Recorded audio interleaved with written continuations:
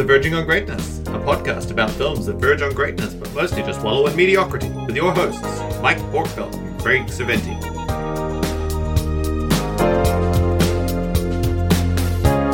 Boom! Buzz. Boom. That's the noise of the fly that is buzzing around in my office as I am starting this podcast. Hello, welcome. This is a podcast called Verging on Greatness, where me, Mike, and my friend Craig, hi Craig, Hello.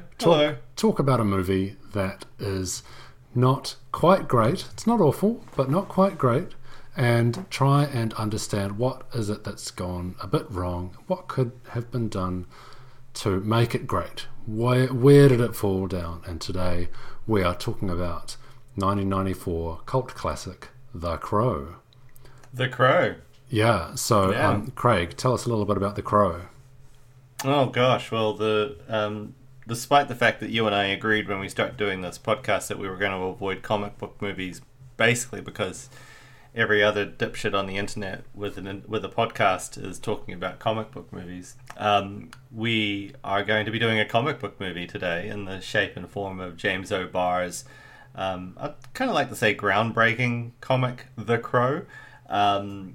So that was a huge underground success, and which spawned this film, which was basically a revenge fantasy in the vein of The Count of Monte Cristo, and was a modest hit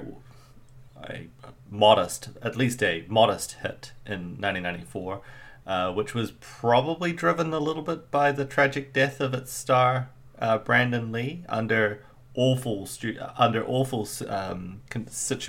situation on set, where another actor actually shot him in a pyrotechnic stunt gone wrong. Yeah.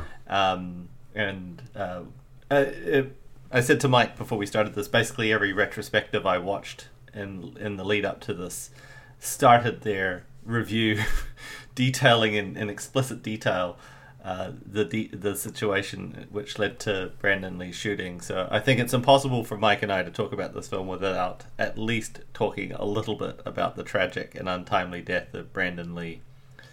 Which other comic book son movies of Bruce Lee. Which other comic book movie? We did Watchmen. Is Darkman a comic book movie? No. So that started with the director Sam Raimi wanting to do a comic book movie but couldn't get the rights, and so he was just like, "Sod it, he just made one up. I'll make them up," and then so borrowed liberally from like Phantom of the Opera and was just like, "Yeah, that'll do." I'll make my own comic book movie. I'll make my own comic book movie, which is fun because Sam Raimi is now directing a big Marvel comic book movie. He's doing the new Doctor Strange film, which is perfect for Sam Raimi. Yeah, and he did Spider-Man. Yeah, and he did Spider-Man. As well. So he got which kicked off the current wave of comic book films, which is basically the only bankable thing in Hollywood at the moment is big budget comic book movies. Yeah. So, this not a big budget comic book movie. Not a well. I don't know. I don't know anything about comics. Is The Crow a well-known comic? It was definitely an underground cult thing. There was definitely nothing else really like it at the time. One could even argue that because it's all drawn in black and white and it's very stark, and it's very vivid, and the violence is graphic. So one could argue that probably a better known version of that is Sin City by Frank Miller.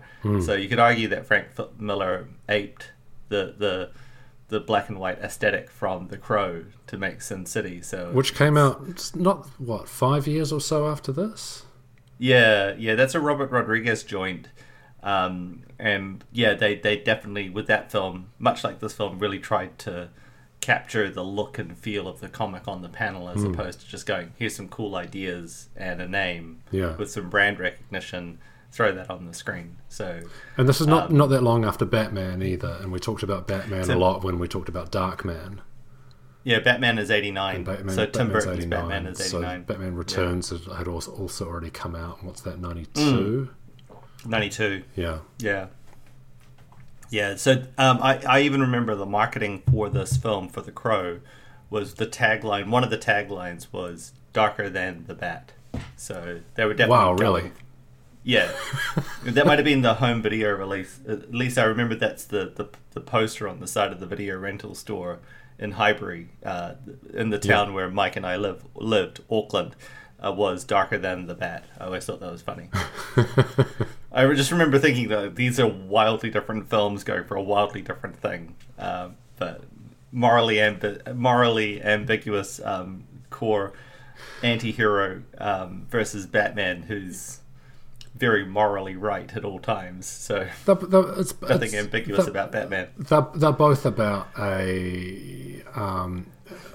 you could say an anti-hero who is being even worse than the baddies. He's giving the baddies back what they give. Very Punisher-esque or Wolverine of the same time. Yeah. Like a lot of comic book characters in the 90s did sort of take on this as bad as the bad guy sort of. You mentioned Spawn as well, which was Spawn by Todd McFarlane. Yeah, roughly about the same time, a couple of years later. But roughly the same sort of thing. Like as bad as they're villains who just don't hurt children. I wonder if that comes out of is that born of the 80s and the kind of very possibly the excess like and the wealth and power and kind of the inequality, evil at the highest, most untouchable levels. There's this fantasy where things go unpunished. And funnily enough, the comic book, the creator of the comics is this guy called James O'Barr, and James O'Barr he lost his girlfriend to a drunk driver under tragic circumstances, and so. According to the story, he writes The Crow as kind of like this catharsis to get revenge on this drunk driver. But later he would go on to say that it didn't really help, and it just sort of fueled his depression, and dwelling on it in this way really wasn't expunging that issue for him. Ultimately, this whole film was informed by tragedy about tragic circumstances, and where James O'Barr certainly felt that his girlfriend's death went unpunished. So clearly, there's a whole argument or a whole discussion around punishment and retribution and justice and the lack thereof, or seeming lack thereof. So here we have The Crow about a man who witnesses the death of his wife under horrible circumstances, and then is returned to the living by mysterious supernatural forces to exact revenge on his villains. So, welcome to The Crow. Yeah. Now you mentioned obviously Brandon Lee at the start as plays the main character, Eric Draven. That's right. Who Eric Draven was it, kids? The Crow, Raven, Eric Draven. And who was it's Bruce Lee's son, and like Bruce Lee, died very young, tragically young. In this case, in an accident with a firearm on set. Do you want to talk us through what happened there? Well, I mean, I'm sure most people will have seen and or will know the basics, but ultimately there was a mishap on set with a gun, which was loaded first with fake bullets and caps to give the impression of bullets in the chamber of this big frickin' revolver, and then that gun was then reset, and unbeknownst to the people on set, one of these fake brass caps had become lodged in the barrel of the gun. They replaced the bullets with blanks to shoot this next scene. The actor Michael Massey, who plays Fun Boy in this film, he is meant to shoot on screen Brandon Lee as Eric Draven as he comes in, and unbeknownst to him and everybody else on set, they've taken their fake blank firing gun and turned it into a real live weapon with a projectile lodged in the barrel. And sadly, he shoots him from what seems to be conflicting stories from as little as 4 feet, but for as far away as 10 or 15 feet. But it doesn't matter. Whatever happens, the projectile, the brass cap comes out of the barrel of that gun with sufficient force to lodge itself deep into his abdomen and ultimately into his spine. He was rushed to hospital, and 6 hours of surgery couldn't save him, and he was pronounced dead, at 1 p.m. Rather tragically, with 3 days of principal photography left to finish on this film. The decision was then made, obviously, to carry on, and very nascent digital technology was used to graft Brandon Lee's face from unused footage onto a very young Chad Stahelski, who would go on to direct the John Wick films. Chad Stahelski played Brandon Lee's stunt double and was the stunt coordinator on this film, or one of the stunt coordinators on this film. And that's how they finished the movie. And I suspect there was actually some rewrites as well, which we can get into a little bit later. But ultimately, Brandon Lee, R.I.P.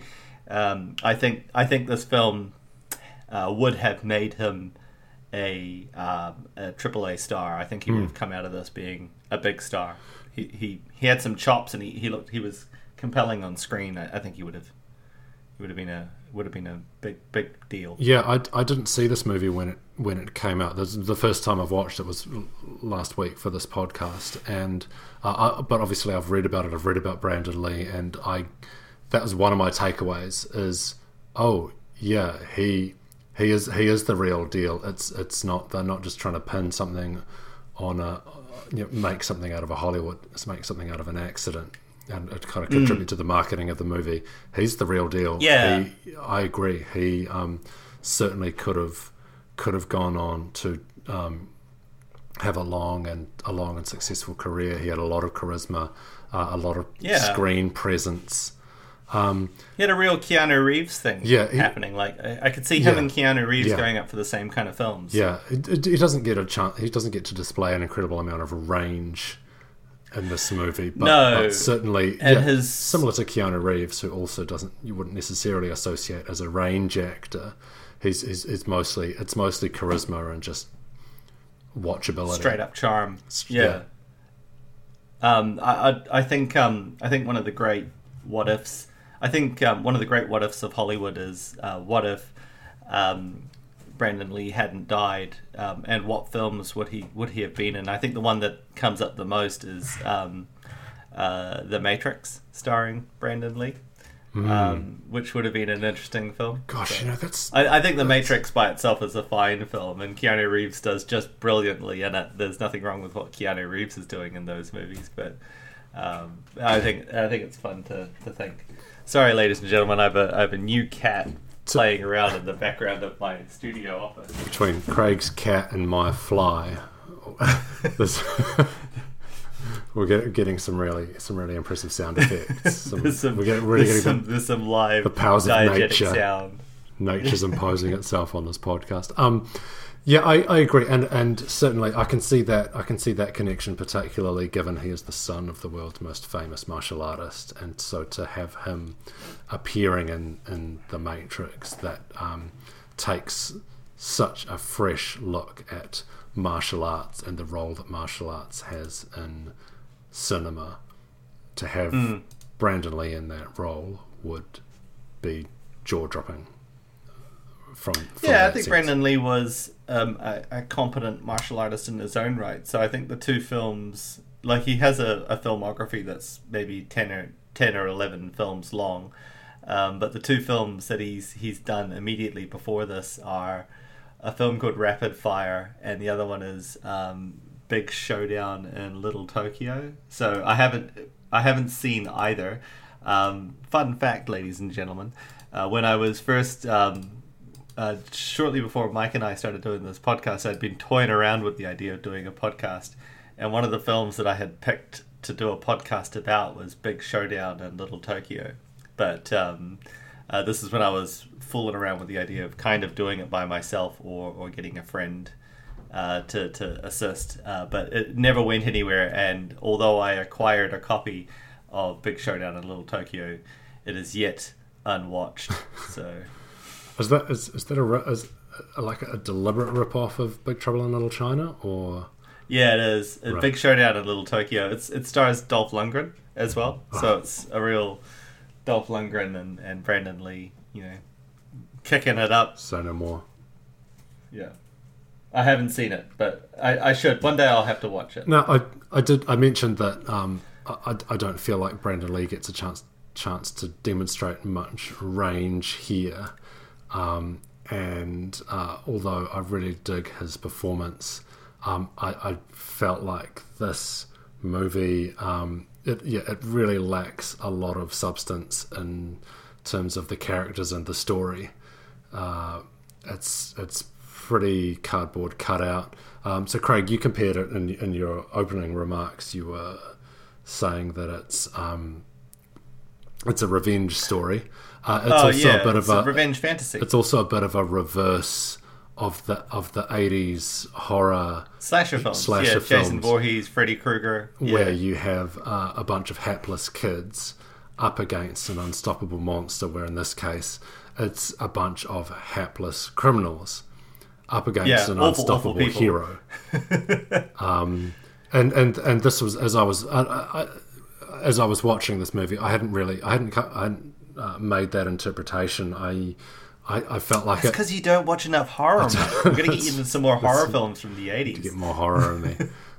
It's not hockey season. I found it really really frustrating that the main character he has a motivation, which is revenge, but he has no challenges to overcome. He is invincible up until the final act. Essentially, there's no evidence that there is any way to stop him. He's invulnerable to bullets, and he doesn't have to use his brain either, or put any effort into tracking these guys down. He just follows the crow. The crow takes him from point A to point B quite successfully. So there's no. You mentioned Count of Monte Cristo, which is an incredibly elaborate revenge story of someone. They get out of prison and then they spend 20 years crafting everything that they need, everything that they've had time to plan out in the time that he spends in jail. He crafts this huge, elaborate revenge story, revenge arc that involves all sorts of different setups and machinations, where Eric just follows the crow. Yeah, the crow takes him from point A to point B. Literally leads him to clothes and shoes. So not only does he has no challenges to overcome, and there's nothing at stake because he has no risk. There's no risk of him failing in his task because he cannot be killed, and even if some of these guys, even if they get away, even if say Tintin gets away, the crow's just going to lead him to him. He's got this supernatural force guiding him. So as a lead character and in a storytelling sense, there's not a lot of reason to be invested in the movie. You never. Sorry, I'm throwing a bunch of shade at this movie already. It's early in the podcast, because you ladies and never gentlemen. see him. You never see Eric and Shelley together. You have no reason to, apart from in flashbacks, you have no real investment in what they were like. I mean, the flashbacks do enough to set up that they were a handsome and loving couple, but there's no save the cat moment, unless, I guess, in the sense that there's a young girl that they've befriended, a young street girl. That's nice that they look after a young girl and they're friends with her, but you don't. There's no buy-in moment where you go, oh, I want to back this guy. This charming young man who plays guitar in a band. Other than that, he looks cool and plays guitar, and wears funky makeup and leather and has long hair. Funky makeup. Yeah, I guess that's all of that's very true. This film doesn't go out of its way to give you any real buy-in, but I wonder how much of that was because they say that there was only 3 days of principal photography left, but I get a real feel that they made some changes to the story to accommodate the fact that they couldn't film key sequences after the fact. Like, I know there's deleted footage with a character from the comic called the Skull Cowboy, which he's this kind of like this otherworldly being that turns up to tell Eric what the conditions of his revenant status is. And they cut all of that, and he more or less turns up to go, hey, you'll be invulnerable and invincible so long as you're hunting down the people that killed you. The moment you go off topic, you lose all of that. And so when at the end of the film he chooses to go and save Sarah, he is confronted by the Skull Cowboy. There's deleted scenes of this. He is confronted by the Skull Cowboy to say, hey, you did your deed, you got your 4 guys, you go after her, you're on your own. And then he promptly becomes vulnerable again, which is, as you said earlier, which is the... but they cut all of that. All of that's gone. And instead they have some additional dialogue by Ling saying that the crow is his link to the real world, and his power resides in the crow. Kill the crow, kill the boy. I think the line is literally kill the bird, kill the boy. But then that they think they can take his power somehow. It's not exactly clear what that power is or how they think they can take it. They don't go to too much effort.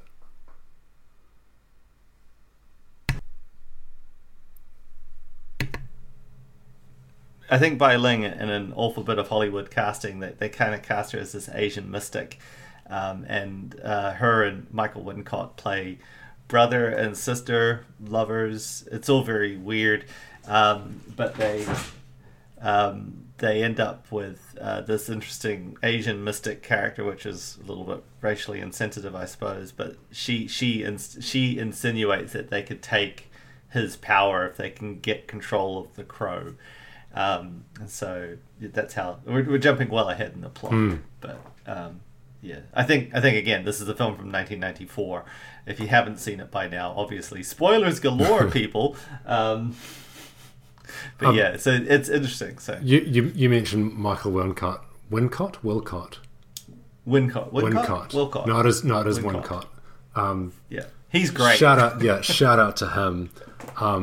Guy of Gisborne from Robin Hood, Prince of Thieves. So good. Like that voice, though. I like Alan Rickman's performance so much in Robin Hood, Prince of Thieves that just because someone shared a scene with him, like that makes everything gets elevated. That person awesome. Yeah.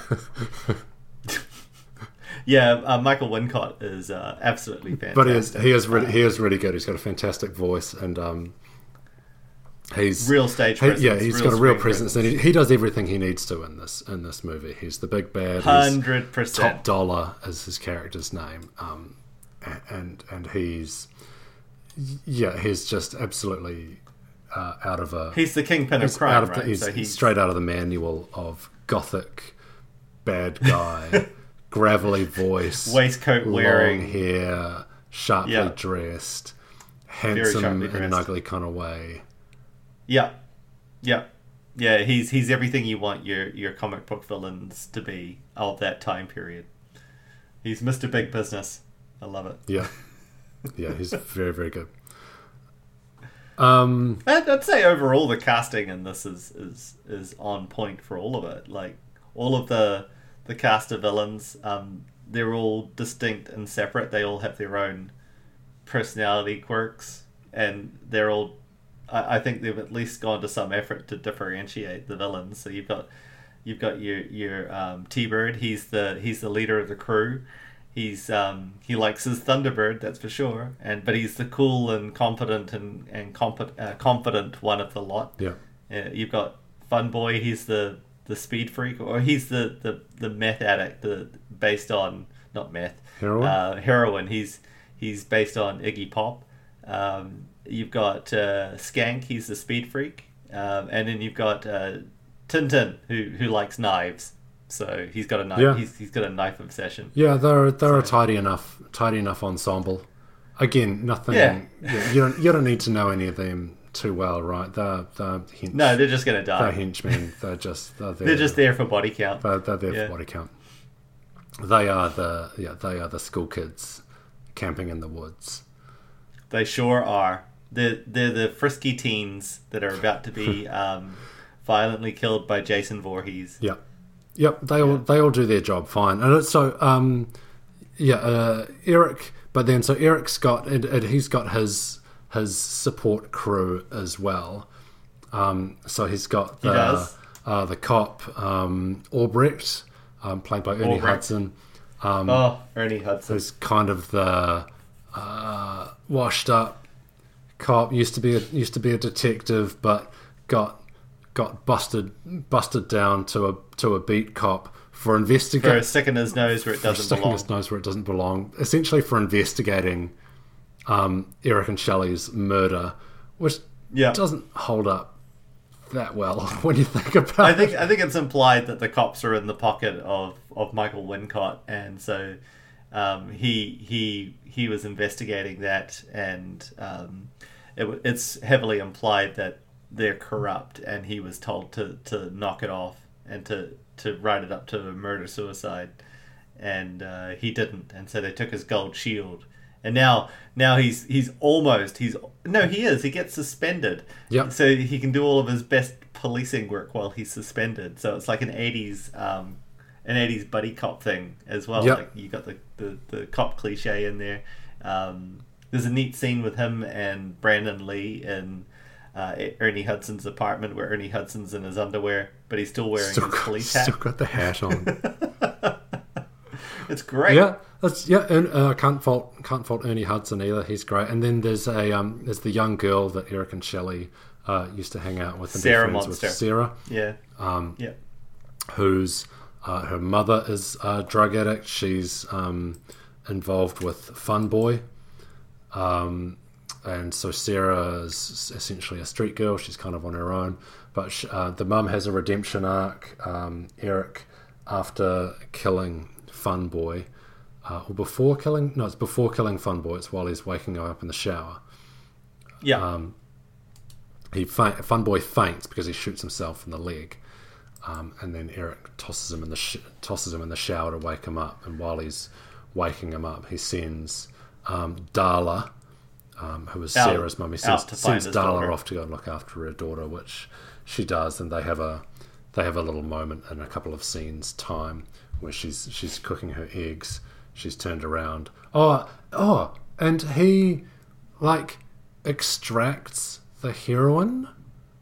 Yeah, the morphine from her. Well, it's morphine. Yeah. Yeah. But he says morphine. Morphine is bad for you. Yeah. He kind of lays on hands, and then you see the drug emptying out of the needle, like the scars the on needle her arm. marks. Yeah. And so suddenly she's cured of her addiction, and she can go and cook eggs for her daughter. There's a rather famous New Zealand movie that involves someone cooking eggs or being asked to cook eggs. It's not that. Yeah, that's not those kind of eggs. No, it's hard for me not to hear about anyone cooking eggs in a movie without immediately wanting to scream the Timora Morrison line into the mic, so I'm going to avoid that. No, let's scoot on past that. And all of these characters. I can tell you're really struggling with this movie. You're trying to say nice things, but you don't have a lot of nice things to say. They're just all out of the manual.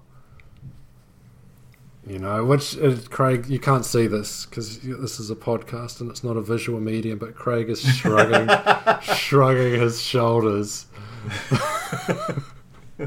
What's the matter? Craig doesn't care. Craig's a style over substance. I saw this film at a very formative time in my life when I was really getting into film. Well, when I recognized that I really liked movies, and I saw this, and this movie was visually distinct from anything else at the time, and I'm sure it certainly takes its inspiration in a lot of its shots from definitely there's elements of '89 Batman, and there's definitely elements of Blade Runner in a lot of the shooting. Like this, it's all fog filled. It's raining all the time. It's grey. They've gone to great lengths to limit the color palette down. It's not shot in black and white, but it may as well be. Yeah, incredibly gothic. Everything's incredibly gothic. There's only a couple of splashes of color, and they're used very very intentionally. There's a little bit of red is splashed around, which is their signifier for revenge. There's a little bit. Ernie Hudson gets a bright yellow raincoat at the very end, which is kind of weird. But I think they do that to try and help separate out the grey blobs from one another in that final shootout in the church. There's and a red flare is used as well, like a road flare. But it's like, this is revenge coming. It's pretty. It's some simple filmmaking. No one's breaking the mold here. This isn't a Stanley Kubrick film. But I think this film is, as Mike said, style over substance. I think there's enough substance here to warrant the style, and I think they, certainly for this time period, there's nothing else that looks and feels anything like this. And it's a filming narrative or a filming device that would be oft copied from this. I think this film cracked onto something. We were trying to find the right word before the podcast started off air, and Mike was saying it really captured. We didn't really feel like zeitgeist was the right word, but it's the only one we could come up with. It really captured the zeitgeist of a very particular point in the 90s where there was this weird mashup of grunge and goth and industrial music and aesthetics, and this film kind of grappled all of those different things together and mushed them together into some semblance of a coherent plot and packaged it up and put it out onto the market. I think it's cool. I think it's nothing. I mean, the style has been oft copied. I mean, there's at least 3 sequels to this of rapidly declining quality. So much so that the 4th one, I think, is basically unwatchable. To be fair, all of them are basically unwatchable after this. It's hard to make a sequel about a movie where the character is dead. Yeah, I think you said it prior to the podcast starting. Like the threat, like what are the stakes? Like, what can really go wrong? The guy's dead. He's invulnerable to bullets. What have you got to lose here? You can't kill him. It's just about him killing people in fun ways. And which is that slasher film, right? So it's a you can't see it at home, but I think a fly just crawled across Mike's camera, and I immediately thought of that scene from The Simpsons where with the ants are loose in the spaceship, and I, for one, worship our new ant overlords and would be useful in having people work in the sugar mines. So it's the animal podcast now. It's the crow. It's kind of gothic. Flies. Giant insects. Giant bugs. Yeah. But yeah, I think this film is I mean, gosh, we haven't really actually talked that much about the movie. We spoke more about Brandon Lee and the style and the gothic structure of the film. But you did. I mean, I don't really. Yeah, you did mention. So you mentioned it's in keeping with the time, 1994. So we were talking about about the music and the influence of the music and music video. So grunge music is really at its peak in 1994. Some could even argue it's post-peak by this point. Has Kurt Cobain died? He dies in 1994. He dies in April. Yeah, April 94. The day the music died again, apparently.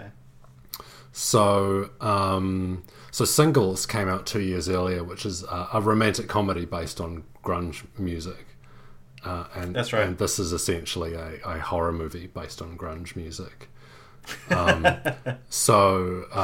It's really and there's some really heavyweights on the soundtrack in terms of grunge, and you've got to think about that tie-in and this movie, the bankability of this movie at the time when you've got so many of the heaviest hitters.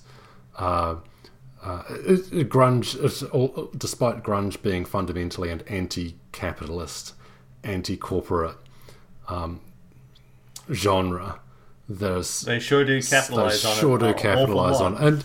And it's the same with hip hop, right? Yeah. So hip hop starts as like in your basement and music that you ripped from your parents' R&B and disco albums, and then by the end of the 80s, like that is the biggest money driving sales ticket in America, in the world. So what started as like, DIY punk ethic, just like punk before it, do it yourself, with anything you can get your hands on, becomes the mainstream. Grunge is the same. So it's funny, in my, I don't know how big the soundtrack to The Crow got. I certainly remember the single soundtrack being a big deal. And this was a big time for soundtracks as well. The Pulp Fiction soundtrack was pretty big. We traced it back. We thought maybe The Big Chill was the first. There's probably, I feel like there's maybe an earlier one, but certainly The Big Chill is the earliest one that we could find doing a quick bit of research before the show, where there is. The soundtrack it's not capturing the music of the movie in the sense that Grease so or rather than the Flashdance where they're actually capturing the music of the movie, but a playlist. The Big Chill, it's the vibe of the movie, and The Crow and Singles, the music soundtracks for those, they were more about capturing the vibe, even though they do feature grunge musicians. Eric is a rock / grunge musician, and he does sit on the roof in the rain and wail on his guitar. He sure does. At certain points in the movie. And then he smashes that guitar like he was a punk rocker. Yep. So many. And the cat's swishing around. So many tropes. But I think it invents that trope. I don't actually know if that exists in another film in quite that way, where you get to see the finely chiseled back of Chad Stahelski pretending to be Brandon Lee smash a guitar on a rooftop. I think this almost invents that for a film. You don't ever see him do a stage dive, but there is a stage dive in the movie. There is a stage dive later in the film. Yeah, he's certainly the kind of guy who would do a stage dive. Do you think Brandon Lee as Eric Draven would do a stage dive? I think he'd be way too cool for that, wouldn't he? Like, if he did a stage dive, he'd probably think later that he sold out to the man as he cried into his $100 bill. Potentially.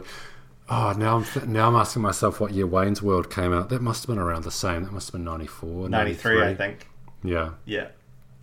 Yeah, but I think you're right. Like, I think we were talking about this before.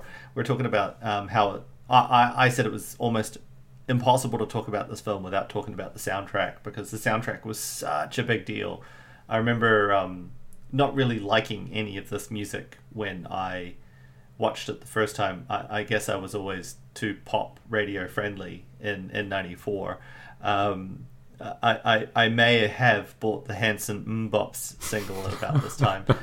Confession time. He said ashamedly to the mic, to Mike and the mic. But if you ever want a podcast by yourself, Mike, that is your podcast title, Mike and the Mic. Mike on the mic. Mike on the mic. Coming to you live, Mike on the mic. But it's impossible to... The soundtrack was everywhere. I remember the soundtrack. I had friends who had the soundtrack. Okay. It was played at parties. It was everywhere. Okay. It was impossible not to hear it. So... But then I guess this was the era for that. Like the 80s, like you had, like you said earlier, there was The Big Chill. That was a big soundtrack. And you had Forrest Gump a year before, which had the Forrest Gump soundtrack, whose everyone's dad had it. Then you had, around this time, all these sort of films came out. Like they were all coming out. You got the movie, you got the soundtrack. If it had a score by a composer, you got the score. Then you got the novelization, sometimes the comic adaptation. The video game. One previous Verging on Greatness film, The Bodyguard. Oh, biggest soundtrack one of the biggest. Is it the biggest selling soundtrack? It might be. That was Yeah, huge. the biggest Again, that selling movie, at soundtrack. least, she's a singer in the movie, so, and she sings the songs. Yeah, so Whitney Houston in the film, singing the songs in the film. So, but yeah, that music happens diegetically in the film. Yeah.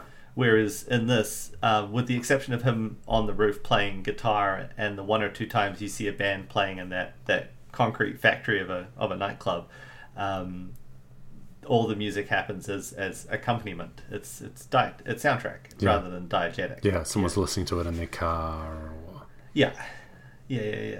Can't rain all the time. I just really like that. I really like the Nine Inch Nails song on here, "Dead Souls," and The Cure and "Burn." Apparently, they don't remember playing that song. Apparently, later The Cure really hated playing "Burn," and they were so out of it when they recorded it that they were like, "What song? You did that?" That sounds like The Cure to me. One thing I did, I'm just looking back over my notes. One thing we didn't cover when we talked about Top Dollar, the bad guy, again, just looping back to Batman, is his objective that Eric's not trying to stop this. It's kind of incidental, but he is planning. Their attempt to raise the stakes is that once a year on Halloween, the organised crime syndicates organise an event, essentially a crime event, where they set a bunch of fires. It's loosely tied to the way that Eric and Shelley die, and that it happens on the same night. That's also somehow linked to some sort of petition that Shelley has been organising for tenants to sign in the place where they live, and that's why they they rape her and throw him out of the top window. So effectively, all good villains in the 80s were property developers.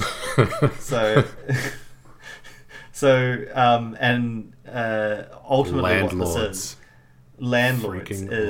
Ultimately what this is they want to burn the building down because the property is worth more for the land that it sits on than for the tenants that sit in the building.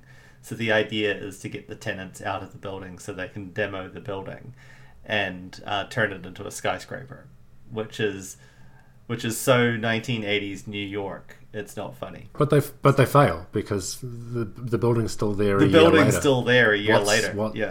It seems like they're quite determined to make this happen. But then do nothing with it. Yeah, they kill Eric and Shelley, and then we'll sit on that for a little longer. We'll see how it pans out. The building's still there. No one's in any rush. Anyway, so I was talking. What do they call it? Devil's Night. Devil's Night. Thank you. So that I think that was a real thing. Like or maybe the film has just bled into real life for me, where I assume that there's a real thing. But I think there's a real thing where for a brief period of time, like the night before Halloween was a night of mischief where people got up to stuff.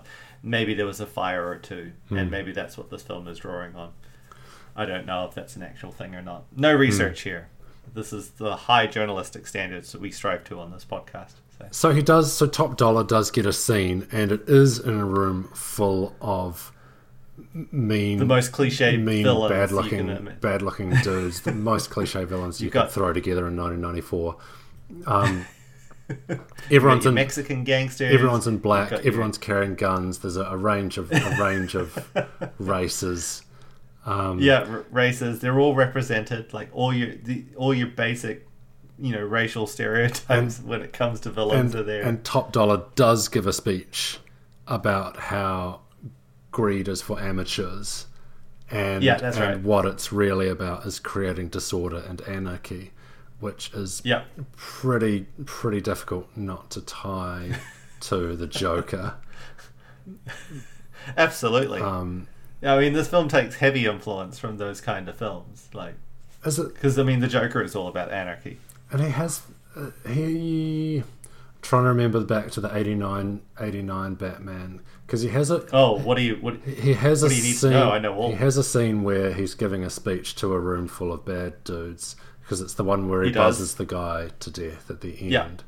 Is he talking? Oh, I've got a live one here. Is he talking about anarchy and disorder in that scene? No, he's talking about how he's now assuming control of all of their interest, and how he's taking over as the top dog, and okay. the guy who wants to leave, the guy who gets electrocuted, he's like, I'm not going to be a part of this cockamamie scheme. I'm out of here. Says, Jack Napier. We'll shake hands and part as friends. And then, literally, we'll shake hands and part as friends, and then he electrocutes. So I must be thinking of, is it one of the new ones? One of the Chris Nolan ones? Is it the one with the scene with the pen? I'm displaying my ignorance of Batman here, where jams the magic trick one, but jams the guy's head down into the pencil. And he sets fire to some money, and it's all gasoline, bullets and gasoline are cheap, and then he sets fire to the money. Yeah, that's right. It's not dissimilar, but I mean, as far as comic book villains come and go, that's ultimately the Joker in film has almost always been this weaponized anarchy. So he's just ultimately all about chaos and setting things on fire. Like that's the Joker through and through in film. Yeah, but it's the thing is, and here, so we haven't talked much about we haven't gone. Normally we go through the story beat by beat, which we don't do here. I don't know if we're probably not going to have time to do it now. I don't know if it's really worth it anyway. But that happens as with finding out about the Crow and the fact that the Crow is Eric's weakness. That finding out that that's Top Dollar's motivation, it doesn't happen until very close to the final act, where that seems like quite an important thing. This is if it's going to be, this is the entire third act relies on this, because Eric's essentially he's done his revenge, but then he needs to stop Top Dollar. Well, this is where it gets murky, because he's not even involved. He doesn't even care about Top Dollar. He only gets involved with Top Dollar because Top Dollar is holding Skank. Yeah, so the only reason Top Dollar is involved is because Skank, Top Dollar is upset that someone keeps killing his crew, and they recognize that all they have to do is hold on to Skank, and whoever is doing the killing, Eric Draven, he will come for Skank eventually, which he does. He turns up and says, I don't want anything to do with any of you. I just want this one, points at Skank. And that they then shoot him and think that wasn't so very scary. Eric Draven then proceeds to kill an entire room full of bad hombres. And Skank is then sent through a window to literally stage dive from 40 feet, from 4 floors up. And that's Eric Draven. He's done. He's completed his worldly mission, his Revenant's revenge, and he goes back to his grave, only to discover that Sarah has been kidnapped, the little girl, by Top Dollar. And then they go into the church, and the final shootout begins. It all happens too late. That needs to be the midway point, because it's a shift. It needs to. Do you think? It needs to shift. It needs to shift earlier. It's too. So you go 2/3 of the movie on this revenge story where he's just killing these goons, and there's there's nothing to it. There's nothing at stake for him. We don't know enough about Top Dollar to know why we should care about him, and what the connection is between him and Eric anyway, except that it vaguely, it's him who pulled the strings on the hit on Eric and Shelley in the first place. But that's not even why Eric is after him. He's only after him because he's trying to rescue Sarah. That's right. So he's not even. If Top Dollar had left Sarah alone and had done nothing, then he would have just gone back to his grave, and movie would be over. Yeah, and maybe you're right. There's more missing from reading about it. You get the impression that it's a pretty quick rewrite, but that the film is still largely the vision that was intended. I'm talking about the rewrites based on Brandon Lee's death, but maybe you're right. Maybe that's underselling the amount of the story that had to be rejigged. and the amount that had to be cut in order to make up for the shooting that they lost after Brandon Lee died. I'd say they definitely rejigged large parts of it. I mean, watching it and you've got to imagine this is 1994. Digital special effects are really only just really getting started at this point in any kind of seriousness.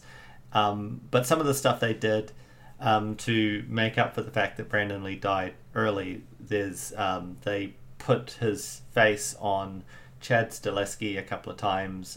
There's a lot of backlit stuff where he's in silhouette. There's a lot of from behind shooting, which is clearly not Brandon Lee. But I suspect one of the things that they had to do was there's an entire character that's been cut from the film called the Skull Cowboy, and the deleted scenes are online. And the Skull Cowboy was this character that explained the world to us as we went through it. It's this character that tells Eric Draven the nature of his power and what his mission on Earth is and all that stuff. So that character has been completely removed. And I've seen the scenes that have been cut. There's a couple other scenes that have been cut here and there as well. Ultimately, I think there's about 15 minutes of film cut. So, I mean, it's a pretty tight story anyway. It's just over an hour and a half, so would have made it just under 2 hours tops. But I think they just cut all that down. A couple of quick rewrites. I think they shot some additional scenes to cover like the story plots. I think Bai Ling gets a slightly expanded role, so she then becomes, she talks about the crow being the link to the world for Eric Draven. Kill the bird, kill the boy, and that kind of thing. And I think that's where for you, that's where this starts coming apart. But I think actually all of that, I don't think that matters. I think the same issues you have with the film at the moment probably would exist if the film was shot without incident. And I think ultimately, I think you're right. I think there needs to be that shift back from the third act to the middle of the second act, where Brandon Lee loses his powers or whatever, and suddenly becomes mortal, or the villains discover a way to deal with him, or discover a way to circumnavigate the fact that he's unstoppable. But I think that's a different film, and it doesn't become this dark revenge fantasy that the film obviously wants to be in the first place. Yeah. So, I like this movie. I'm not going to lie, ladies and gentlemen. Do we have a what happens next? Given that the characters end up dead, Sarah needs a lot of therapy because she goes on to talk about how her friend Eric came back from the dead. No one believes her. Yeah. She goes on. Sarah Connor. Sarah Connor's she's preparing for the return of the dead. I guess. And then ultimately she's thrown into a mental institution, and she suffers greatly for it. And also the cop, he loses his job, he gets indicted. There's two dead people and a blind woman running around a church he's in there, like he's on suspension. He's going to jail. A lot of people are losing their jobs for this and going to jail. Yeah, his terrible. His story that it was the dead. It was a guy who died a year ago. It was a dead guy. He was the one. Who did all this. That's not holding up in court. No, it is not. Also, because of the big gangland slaying in the top floor of that cement factory / disco, there's a massive power vacuum, which leads to a lot of gang fights. A lot of innocent people get killed. There's a lot of fires. It's terrible. It's bedlam. It's an awful day. Thanks, movie. Yeah. Thanks a lot. Yeah. Law and Order did not prevail. Thanks, grunge. Thanks, grunge. Thanks, industrial metal alternative rock. What have you done for us? Rage Against the Machine is on this soundtrack. Rage Against the Machine. Yeah. Also on the Matrix soundtrack. Yeah. Oh yeah, they are too. Yeah. You know, for a band that was awfully against like consumerism and fight the power, they turn up on a lot of stuff, and they obviously made a lot of money. What was Keanu doing at this time? I guess Point Break must have come out around this time, right? Yeah, I think Point Break was about this time. 94. Yeah, Point Break. Keanu Reeves. Yeah, he would have done Bill and Ted's by now. Yep. Bill and Ted is like 89. And so, yeah. Actually, Speed. That's true. He probably wouldn't have been cast in this, although he could have done a fine job in this because he didn't really adopt that. He was still coming off the boyish kind of goofball persona. Yeah, he wasn't quite action hero until like Speed, hero. Right? Yeah. But I guess and then we were talking about this earlier, like one of the big what ifs is in Hollywood is like, what if Brandon Lee hadn't died? Would Brandon Lee, would you then get The Matrix starring Brandon Lee? I think that's a possibility. Like that's the kind of film you could see Brandon Lee doing. Yeah, kung fu movie, which kind of takes a lot of liberties from the likes of Bruce Lee, and then starring Brandon Lee, the late Bruce Lee's son. Oh, it's a real shame. I really think Brandon Lee was set for AAA greatness, and I think this film would have propelled him to superstardom rather than just being the son of Bruce Lee. I think it's a real shame. And how awful for that actor who's on scene. I think his name is Michael Massey. I think he died. He died in 2016. R.I.P. But yeah, he was just doing his job, and he was given a gun to shoot on set, and told at the last minute, okay, here's a gun, now shoot. You said something about there was an arms expert. Yeah, so there was a master of arms or an arms master who was sent home early because I think actually there wasn't meant to be gunfire on the day, or there wasn't meant to be a gunshot, and then it was a last minute change, which meant that wound up with Brandon Lee getting shot. It was just a whole bunch of shitty circumstances, and so the arms master, the guy in charge of the guns, he would have known to have checked the barrel to make sure it was clear of obstructions, but the props guys didn't. So they just like, oh yeah, you just load some blanks in here and away you go. But they had failed to check to make sure that the barrel was clear of obstructions. No health and safety culture in 1994. I guess not. In 1994, I guess they were just... Guns, what could go wrong? Fake guns, what could go wrong? I mean, a lot of the time these days they don't even use real like blanks on set. They insert the effect digitally now. So it's safer, unless you're John Wick and you're firing thousands of blank rounds. Easier on the ears. Easier on the ears. And it's interesting because Chad Stileski, who's the body double / stunt performer, he later goes on to direct the John Wick films. So he's a prolific stunt coordinator, prolific stunt performer. And then, so later he goes on to do John Wick with Keanu Reeves. Right. So, yeah, small world. Oh, very good. Yeah. All right. Anything else you want to chuck on top of that? Add a little layer, a little cream on the top. Cream at the top. The sequels suck. They get real bad real quick. I went and saw a midnight showing of The Crow, City of Angels. Dear God. The night it opened, and I was super hyped because I really enjoyed The Crow when I watched it.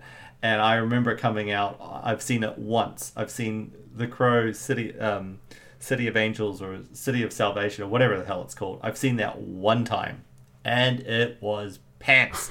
It was terrible. terrible movie.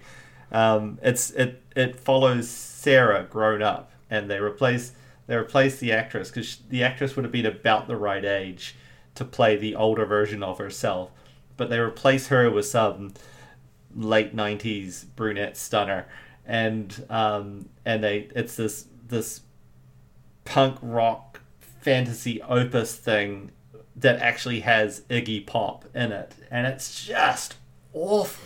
It's just so bad.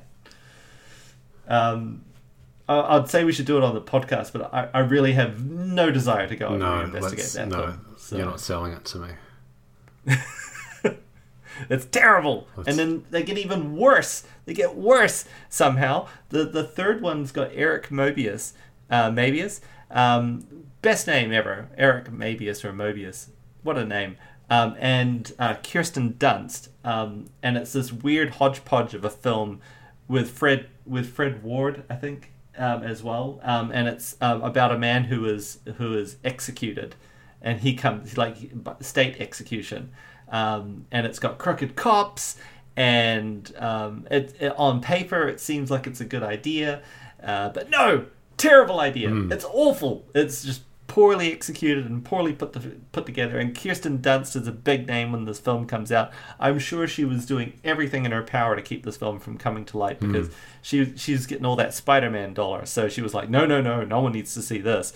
And then the fourth one's got Edward Furlong in it, and he's the kid from Terminator 2, which comes out about this time, and it is garbage, so bad. Have you actually watched all of this? No, I've seen the first one and the second one, and I've watched bits and pieces. Oh no, I've seen the first three. I haven't seen the one with Edward Furlong. That was a bridge too far for me. I was like, nope, not watching that. Fooled me twice. And then they've been trying to reboot it. They've been trying to get it back on track, and there's been some big names associated with it, but the last name I saw associated with it was Jason Momoa as the Crow. Oh wow! And that's a wildly different movie. That is a very different film. So, and it's also pretty hard to not just briefly mention the effect that The Crow had on pop culture in a way that, like, dickheads were turning up to Halloween parties as The Crow ever since. Yeah. There's like, it's so prolific that South Park do a joke about how Satan's throwing a Halloween party, and he's having this big speech to everyone in hell about how it's a costume party, so everyone has to turn up in a costume. But no one's allowed to come as The Crow, because there's always 15 dudes who turn up thinking that it's hot and sexy to come dressed as The Crow with some face makeup, but they're not hot and they're not sexy. And this movie did more to sell, like, Doc Martens that you would wear unlaced, and form-fitting black leather pants and tops than any other film to come before it. And there's certainly, I was certainly running around in a circle in Auckland in the mid-90s where people legitimately dressed like The Crow for personal reasons, and listened to Nine Inch Nails and Marilyn Manson. They were very goth. It was a weird time. Very weird. All right. Anyway, we should wrap this up. So listen, I'm calling this. Sorry, it doesn't make up for it. I'm calling it wallowing. Fair enough. I won't fight you. I like this movie for a whole bunch of reasons. I think it's a fun film. I think it's hard to talk about this film without Brandon Lee and his passing in it, and that being a major part of probably why this film was the big success that it was. It's not a movie without its flaws, that's for sure. So I'll abstain from giving a vote on this one and defer to your better judgment, Mike. Nostalgia's got too much of a hook in me for this one. So. That's very self-aware of you, very mature. Hey, you don't have to. The things you like don't always have to be great. The things you like just have to have a meaning to you. Absolutely. If you wanna love Ace of Base, you go ahead. You go right ahead and love that Ace of Base single you bought in 1992. Yeah, I feel that, Craig. Fair enough. All right. We're going to get out of here. We'll see you next time. Find us on social media. Hanging around on rooftops, playing guitars in the rain. Friends and shit. Sell it harder, Mike. Sell it harder. Sell it like you're playing a guitar solo, a wailing guitar solo in the rain. That's better. Follow us on Twitter. Hit us up on Facebook. Send us an email. Actually, I don't think we tell people our email. but there's plenty of ways No. to interact with us. If you got an idea for a movie that we should do that is verging on greatness, we'd love to hear from you. And Yeah, absolutely. We will be back next time. See you later, Craig. We will. All right. See you, Mike. Bye.